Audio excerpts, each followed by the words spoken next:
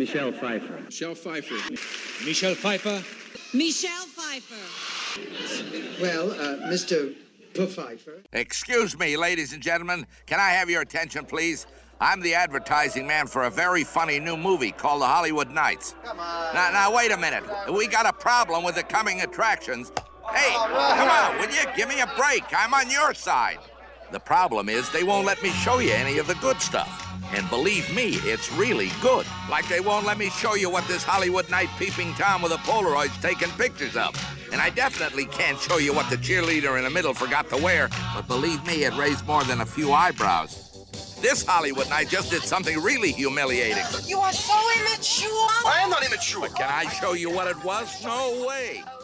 Hello, everyone, and welcome to Pfeiffer Fridays, where we walk you through the films of one Michelle Pfeiffer, and every F word automatically has a silent P.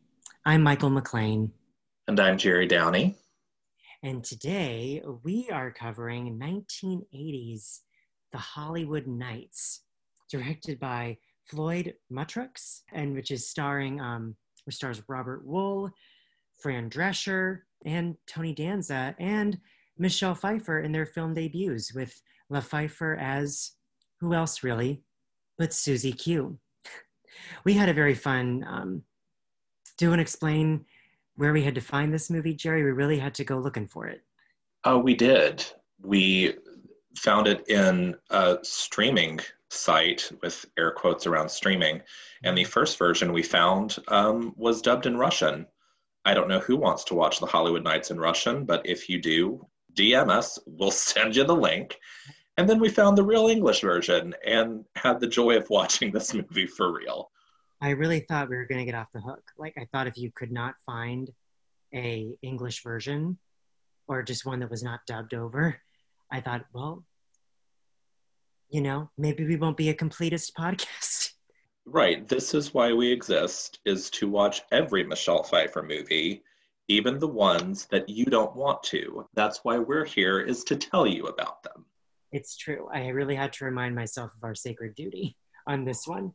Well, we're going hard on these three. Is it okay if I do the telling about our next 4 episodes? Absolutely. Go right ahead. So what we're doing is we have managed to track down in some form or fashion Michelle Pfeiffer's first 3 movies, which are very hard to find because they are titles you've probably never heard of in your entire life. Mm-hmm. So we're going, for the first time really, we're going in chronological order, because even our 1996 miniseries, we did a little out of order in terms of release date. So today will be The Hollywood Knights. Next up will be Falling in Love Again, also 1980. And then we will be doing Charlie Chan and the Curse of the Dragon Queen. So get ready for that one. Yeah. And then the most exciting news is we're going to cap that with episode 14, which means we'll finally be able to talk about Grease 2. So there is a light at the end of this tough tunnel that we might be about to embark on. Right. And as we said, this is your time to log on and hear about these movies of Michelle Pfeiffer's, which you will probably never watch, and then get to hear about Grease 2 and go watch Grease 2. It's the prize at the bottom of this really messy Cracker Jack box, is the Grease. Just pulled that metaphor out of there. I feel like I wrote down a synopsis of this movie that I think I basically put it down in one sentence. I can read it to you because it feels like I can pretty much just sum it up for you really quickly. I wrote down, teens protesting the drive-in closing by terrorizing the authority figures in town. I mean, that about sums it up. What did you kind of know, like maybe from minute 1, that this was going to be a special moment? Well, it kicks off with that fun little voiceover, which ends with "a friend with weed is a friend indeed." And I was just like, I was not expecting this to be good. My expectations are now cemented. But at the very least, maybe there's going to be some enjoyable stuff in here. Yeah. And that's kind of accurate. Yeah. I think the enjoyable part was when I realized at first, I was like, oh, this is dubbed in Russian. Oh, this could be a really interesting experiment. to see if I can figure out what this movie is about while someone's just someone kind of droll Russian is just pouring over the speakers. I know, who knew that Michelle Pfeiffer's first movie was in Russian? I was like, oh, wow. All our listeners are going to be really interested to hear about this. I don't think they probably even know this, that her first film. The range that she has. From movie one, she's showing us she's got what it takes. I also knew that I was in for a different kind of movie when probably the first 2 minutes, we have, a topless woman by the pool and kind of a pervy man in the backyard trying to take pictures of him or try to film them on his video camera. Yeah, and mooning. There's mooning in like the first 3 minutes. There's a lot of mooning in this movie. There's so much mooning. I think that's what the movie should be called, really. Mooning. So I knew that I was in for I was like, okay, this is a little, in terms of a major studio, Paramount, Columbia, right? Not Paramount, Columbia. Yes. Produced this. I was like, this is a little different. This feels like it's catering to a specific crowd, maybe a specific time of day. I thought, do they only show this movie like at midnight in the 80s? Like, was this like a midnight movie? I didn't know. It feels very much like it's trying to cash in on that nostalgia factor that you have with something like Grease or American Graffiti, while also kind of having a baby with like Animal House shenanigans. Like it felt like it was cherry picking a lot of good things from other movies that are good and that people enjoy, and then just throwing them at the wall and making this movie and expecting it to be good. Yeah, but it does feel like if Grease were rated R, if they really leaned into it. Yeah. Because that's essentially what the Hollywood Knights are. They feel very much like the T-Birds. Yes. I even think I would want the Hollywood Knights jacket more than I want the T-Birds jacket. I thought their jacket was pretty cute. That's fair. That's absolutely fair. And they had little license plates. They seemed like a much firmer establishment than the T-Birds. And the Hollywood Knights, it was, I guess you would say they're described as a car club, which I guess that means that they predominantly hang out in their cars and speed race through the streets. They are defined by their vehicles clearly, much like Grease, the T-Birds had their Grease Lightning, Hollywood Knights have their cars. Exactly. They're definitely more of an anarchy-focused group. Yeah, it kind of feels like that moment in Grease at the dance when Putsy and Sonny and Doody moon the camera. Yeah. If Grease were about those three, it would be the Hollywood Knights. Because I even think, what's his name? Newbomb Turk. Newbomb is his first name. Yeah, that is his first name. And then Turk, Turk.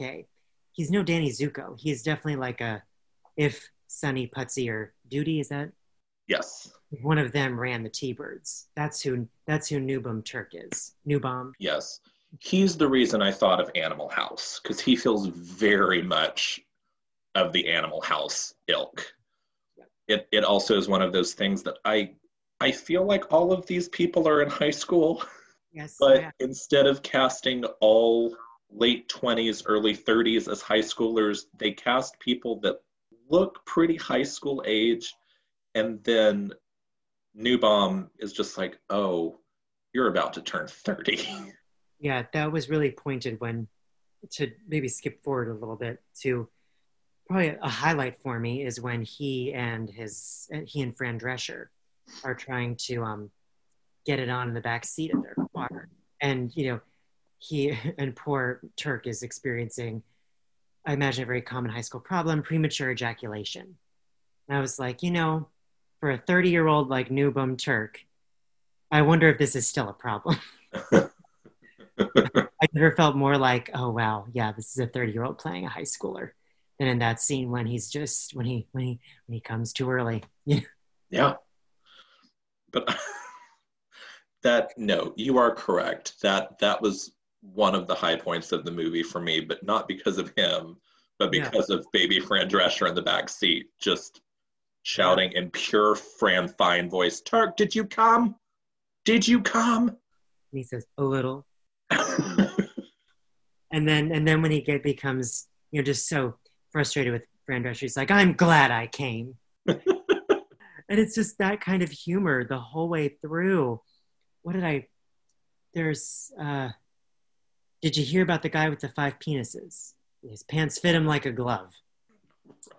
You squirrels better have nuts in your mouth or you're going downtown, when when the boys are up in the tree peeping on Fran Drescher and her lady once again, who just so happened to stop in their car in the middle of the woods to change their clothes. Yeah, they wanted to pretty up.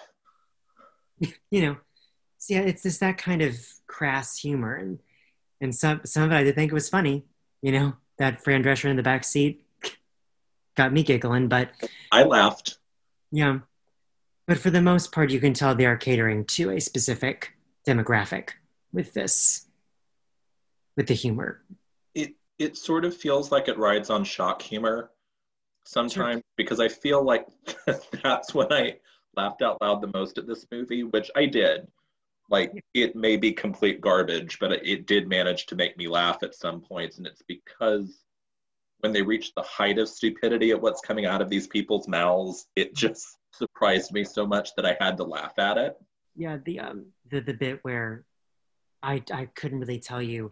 I guess it's a fundraiser talking about the one-armed violinist. I'm not really sure what's happening, why these, but I think the Hollywood Knights have crashed this party, and I think it's when the one-armed violinist goes to take a bow, and he tucks the bow of his violin under his penis, but the penis doesn't look like any penis. It looks like kind of like a kind of a finger sausage covered with like a tube sock. And that kind of shock humor is just like, oh, whoa, okay, whoa. Yeah. It almost is maybe a precursor to Judd Apatow, maybe in his early movies. I don't know. I kind of reminded of maybe a little bit of that, maybe Superbad humor, that kind of shock humor. But even then, I feel like Judd Apatow has a sort of a polish. Like he's really trying to go mainstream and not always trying to just go with the low-hanging fruit. And this is a movie of low-hanging fruit. Like, no tea, no shade. It's what it is. And it feels like what it's trying to do, it succeeds at. It doesn't make it a good movie, though. No. I think you can maybe have some low-hanging fruit, but you can still make it, enjoyable. Which is kind of where Michelle works in for me, is she and Tony Danza playing these high school sweethearts. There's really no comedy for them. Their little sub-arc, whatever you want to call it, because really that's maybe 15 minutes of an hour and a half long movie, feels like the point that they're trying to have like pretty real stakes, because they're in a quote-unquote committed relationship and are experiencing problems because she wants to have a movie career and he's worried he's going to lose her to a movie career. And so they really don't have any funny lines between them. They're really wanting them to sort of be the stable dramatic heft of the movie, I guess. Yeah, but no, that there's so much shenanigans going on that there's no way that it can support. And aside from Danza being one of the Hollywood Knights, even though you would never know that from the movie, and then Michelle Pfeiffer working at the drive-in that's about to get torn down, they really don't belong in this movie. They have no place in anything that's happening for the rest of the movie. No. And Michelle, do you know how old she was when she did this one? She was 22 at the time of release. Okay. She looks like a Malibu Barbie doll. She I think she definitely looks the part of that kind of 60s roller girl, for sure. But besides that note of, she wants a movie career and doesn't know what to do about her boyfriend and how to keep the relationship going or where it should go, that's all she gets to play. And maybe, at first starting out in Hollywood, with this performance, we all have to start somewhere. And, I just, it's funny coming off all these movies that we've been watching where she does such dynamic work to kind of watch something that's maybe equable to maybe her performance into Jillian, even though I think with Jillian, there's a little bit more there, just a little bit more. But to see something where she is playing just this one note, it's a little like, she can do more. But luckily, she was given the opportunity to show more later on in her career. But right. And I mean, she only had a handful of TV episode work before coming onto this, because she won Miss Orange County 78, and that's when she got an agent, I'm pretty sure. So she only had,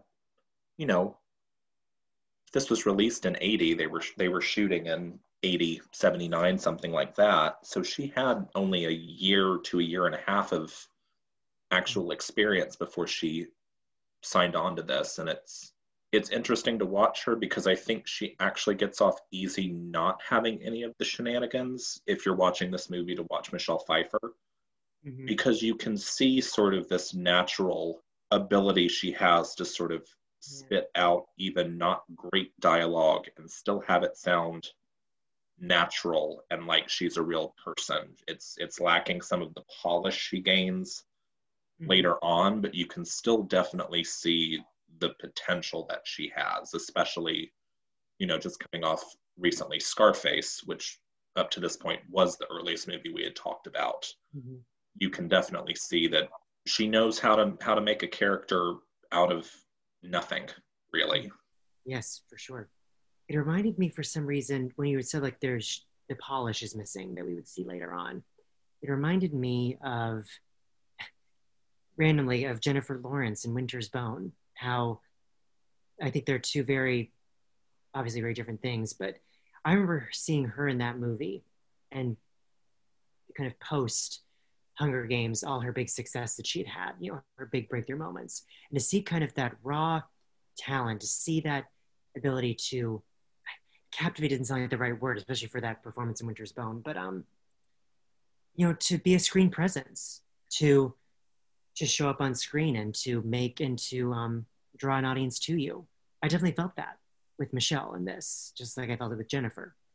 Yeah, I wish she had more to do, and I did miss her. When we were when all those shenanigans were going on, they were pissing into the punch at the party, and just being crazy people all over the place. I really miss that kind of nice, grounded presence that Michelle brought to everything. And I think that says something about her, with her first credit, that she's able to be that memorable. Yeah, she was doing exactly what was asked of her here. And shockingly, not shockingly, I do like Tony Danza. It's just you don't really think of Tony Danza in drama. But Tony Danza is doing a really nice work opposite her as well. Their moments are really sweet together. And it is kind of a nice break from everything else. But again, you kind of wish that at some point they were part of the same movie as everyone else. It just sort of, because everything else is so high comedy and so joke after joke, even though they're doing good work, it does feel like the action just sort of grinds to a halt when it focuses on their story. I have to say another person that stood out to me was I guess, is it Lee French who plays Mrs. Freeman? I think that's her name, who has the hots for... Sleeping with the man that we don't really know what he does, aside from bang her in random locations. Yeah, I just thought she also kind of knew what... She kind of knew the comedy she was supposed to be hitting. I just thought some of her delivery, especially when she gets caught in the back seat by this character of Dudley. And again, I'm not quite sure who Dudley is, why he keeps on showing up, and why his mother keeps on wanting to practice If I Were a Rich Man with him. when he catches her in the back seat and she's trying to cover up the fact that there's a man between her legs. Pretty great comedy. I was like, she's doing great. And then in the party scene when she's sipping the punch, she says, I've had this taste in my mouth before. Pretty much had to leave the room with that one, or just kind of put down my journal and just take a 45-minute nap after that one. Yeah, no, she's definitely like the main buzzkill trope of the movie in terms of being the antagonist to the Hollywood Knights, and she knows exactly what she's there to do, and she delivers. Like, she is, like, her first scene, she's just sort of that high maintenance Carol Brady on speed sort of presence, and then when the shenanigans start happening and she loses her cool, it's quite funny. And then another point that I noticed halfway through is they kept on mentioning, I think this helped kind of ground me in where we were. I still wasn't quite sure that we were in the 60s. It didn't read as the 60s to me immediately when the movie began. But when the boys were talking about being drafted, there's that, it does kind of feel like a random note. It is very, of course, these boys at this time in their lives would be having to think about the draft and what was happening in Vietnam. And so it feels a little bit like hints of Dogfight a little bit, where you've got these boys kind of having their one last hurrah before they're going to be shipped off. It's kind of reminded me of that a little bit. But it also was like, oh God, how tragic, you know, you're choosing to spend some of your last nights together doing this. Hey, fellas, like, you really want to spend your last night maybe mooning. All right. But I don't think that note, you know, it's there. And I'm sure they wanted to kind of give some, almost like the subplot of Michelle and Tony Danza. They wanted to give another kind of subplot of a very real thing that was happening to these people. But I don't think it really, it doesn't really land at all. But no, they needed like one more little thing in the dramatic side of the coin. And really, it almost feels like it's just that one random Hollywood night that works with Tony Danza that is being drafted. But yeah, it felt out of place. It really did feel like this should have been, I keep going back to it, but a movie like Animal House, where it really is just pranks. Yeah. The whole run. And I guess I think the last thing I have about it are the two cop characters. Idiots. Two idiot cops who are trying to keep these teens in line, and they just keep getting food thrown at them. And oh my God, I'm trying to think, it's like there must be are there cop characters or kind of authority figures like that we've seen in these teen movies? Maybe somebody like the principal in Ferris Bueller. That's exactly what I was thinking. Because, you know, of course, what is Principal Ed Rooney? Yes. That Principal Ed Rooney? Yes. Oh, they just love Ferris. They think he's a righteous dude. What a little asshole. I guess the very common thing is Ed Rooney in Ferris Bueller. I think Ed Rooney comes off as a much better character than these two idiot cops. But I think in the final showdown in the bathroom, when one of the cops has to deal with an overflow toilet and being locked in, I was like, I've seen this before. This feels like, you know, a high schooler's revenge that I've seen before. And they were just terrible cops, you know, and they kept on just being like, you know, calling these kids, you know, every name under the sun, you know, you son of a bitch, you move your car. Just like, oh God, maybe I'd want to terrorize these cops too. How they're. Yeah, no, they were absolute idiots. But I still they actually had more of like that shock humor aspect I was talking about for me, where some of the stuff that came out of, especially the main one that gets locked in the bathroom, who I'm blanking, Bimbo. Some of the stuff that came out of his mouth was so stupid, but was just said with such sincerity that you had to laugh at it. Like the one that got me, it was toward the beginning of the movie when he walked up and was just like, something about if you do this, your ass is grass, and I'm the lawnmower. And I was just like, oh, damn. Okay. Oh, okay. All right. I also, just to go back to her real quick, I love that Fran Drescher has just been unapologetically herself in every performance she's done for nigh on 40 years now. Yeah. Because the movie opens, like you said, with she and her friends tanning in the backyard, and all you see are the backs of their heads. But you hear one of the girls talking, and you're just like, oh, it's baby Fran Drescher, like before you even see her.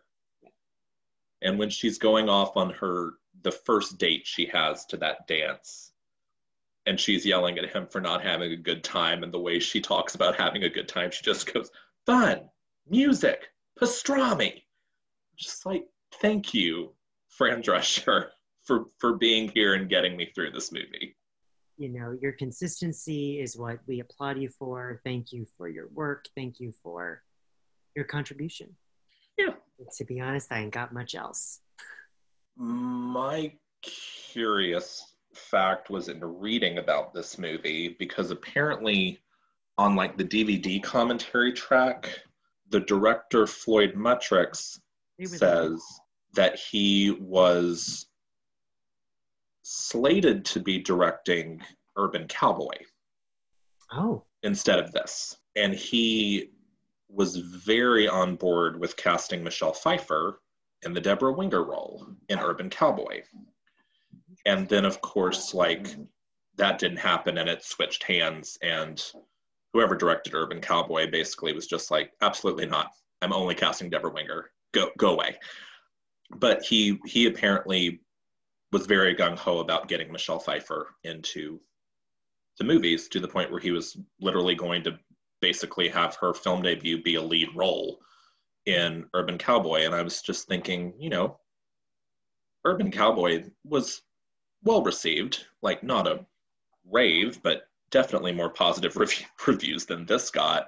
And I was just thinking, like, where this movie, and I'm just going to assume that the next two we're doing kind of feel like Earn Your Stripes work. Sure. Yeah. So I was just curious what her trajectory would have been had her debut come in the form of an actual leading role, rather than sort of this tertiary character in a raunch comedy. Yeah, I wonder if she would have worked her way up like she did, or if it would have just been, would maybe her star burned out really soon if she had really kind of been blasted, kind of put into leading roles. Right. I think with her visibility with Grease 2. It's funny that she went on to do Grease 2, because this feels so reminiscent of Grease to me. It almost feels like, well, of course she had to do Hollywood Nights, because then she had to go do Grease 2. It feels very much like it was all meant to be. Yeah, the second she gets out of the car in her little drive-in uniform, I'm just like, of course they cast her in Grease 2. Like, just look at her. She fits right in. Yeah, I wonder if the projects would have been as interesting. I wonder if even something like she would have been thought of for Scarface. Would it have been a different newcomer? Right. Would she have been thought of for Batman even, or for Dangerous Liaisons? Would she maybe been considered, if her star had been so high, would it have been possible for her and Glenn Close to have, I feel like you can have two big star females in that movie, but I think Glenn is definitely a big draw there in Dangerous Liaisons. So it's really interesting to think about and see, how the trajectory could have gone. Exactly. But yeah, it's just interesting to think if she had done Urban Cowboy and been a lead. She really didn't have another lead, like, above the credit carrying the movie on her own until Married to the Mob, post the 4 movies we're talking about, post Grease 2. So who knows what her career would have been like? But it's interesting to think about. We love our revisionist history. Yeah, for sure. I also think probably Tot has something to say about it as well. I don't know what her damage is tonight. She has never been this vocal during a podcast recording, and she is just going full drama on me tonight. I don't understand. Tot's got something to say. She did watch the movie with me. She fell asleep, so I guess that's her review. Okay. Do we have anything else, do you think? I don't think so. I did write down that much like any movie that pulls this trick out of the bag, I loved the soundtrack because it's just clips of like your favorite 50s and 60s songs the entire time. It was crazy. Like every time they go to a new scene, it kicks off with one of the songs you know and love. So yeah, there are definite pros to this movie. Do we recommend this movie? No. I would pretty much steer clear.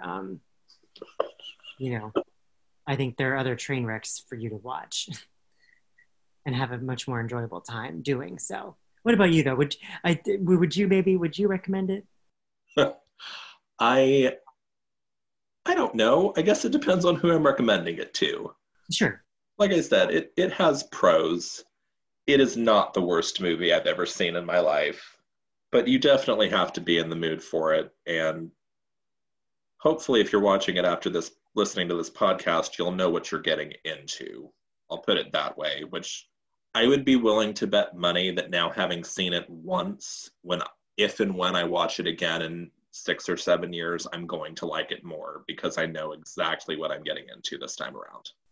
Maybe. You'll maybe be able to appreciate some more instead of kind of being that initial kind of shock that we can have when we watch a movie, we're letting it sweep over us for the first time. And I mean, the poster art that at least iTunes was pushing, because this actually is available to rent on iTunes, shockingly enough, like Michelle and Tony Danza are like embracing front and center on that poster. I haven't looked up if that was the poster from 1980. I'm going to assume it's not. But they have definitely switched that marketing at some point to be like, Michelle Pfeiffer and Tony Danza are in this. I'm not going to tell you for how long, but they are in this. This is definitely the new poster. The poster that at least is on Letterboxd is a very American Graffiti-esque cartoony poster. All the women are kind of pin-up. It's a cartoon. So, it looks like Fran Drescher is front and center in this poster with Newbomb. And of course, Fran it's kind of an hourglass figure, kind of characterized. It's funny, Michelle Pfeiffer is sitting on the hood of the car in her little roller girl outfit, looking wonderful. But at first, when you had mentioned, she was Miss Orange County, I thought it was her pageant outfit. Aww. I guess her kind of roller outfit does kind of have like a nice big stripe down the middle. Yeah. So I was like, is that Michelle in the beauty queen outfit? Did they just lean into this for her? But, they've got, it's just men chasing after women in bikinis and women in bikinis chasing after men in swimsuits. And then there's the tubbies driving. And then there's the idiots in a police car. So it feels like they're definitely pulling from, the nostalgia. It tells you exactly what the movie is. I think it's much more indicative of what this movie is than the iTunes poster. Yes. But yeah, that's all I got on this one. Yeah, that's all I got too. Going to move into 6 Degrees of... Yes, please. Of La Pfeiffer. Do you want to just give a brief explanation for any first Sure. of 6 Degrees? Yes. So 6 Degrees of Michelle Pfeiffer is when we each give the other an actor, and we have to connect them through other actors to Michelle Pfeiffer in 6 people or less. Mm-hmm. We are also kicking off new rules, as we are now in sort of the second part of our 5-part exploration of Michelle Pfeiffer. And we are retiring 4 actors from our connection to make it more difficult. And those 4 are Al Pacino, Robert De Niro, Diane Keaton, and Helena Bonham Carter. Yep. So we now have to connect to Michelle Pfeiffer without utilizing any of those 4, which, especially cutting out Al Pacino and Diane Keaton, this is going to be an interesting ride this time around. I just realized I thought of one today, and I went in such a long way to get to it when I realized that I just, when we were talking about the people, for some reason, I was like, oh, you can actually connect mine in just one person if you really. So, but it's not one of those 4. Oh, okay. I'll just give yours. I'll give it to you. Mine was Emily Blunt. Okay. I feel like now I'm just gonna like overthink it.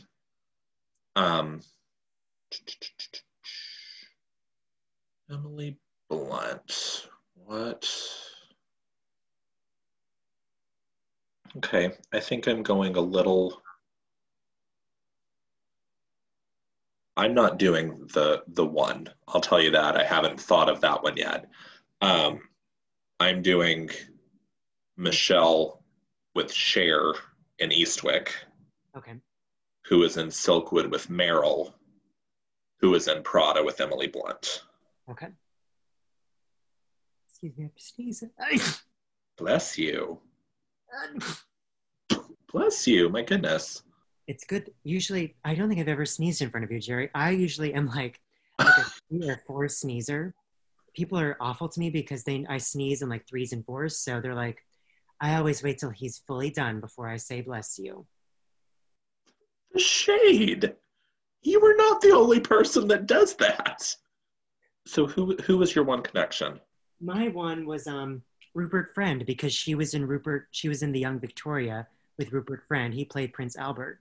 Of course. Cherie with Michelle. It just dawned on me. I was like, oh, there's such a much shorter way of getting there, but I had forgotten that was him.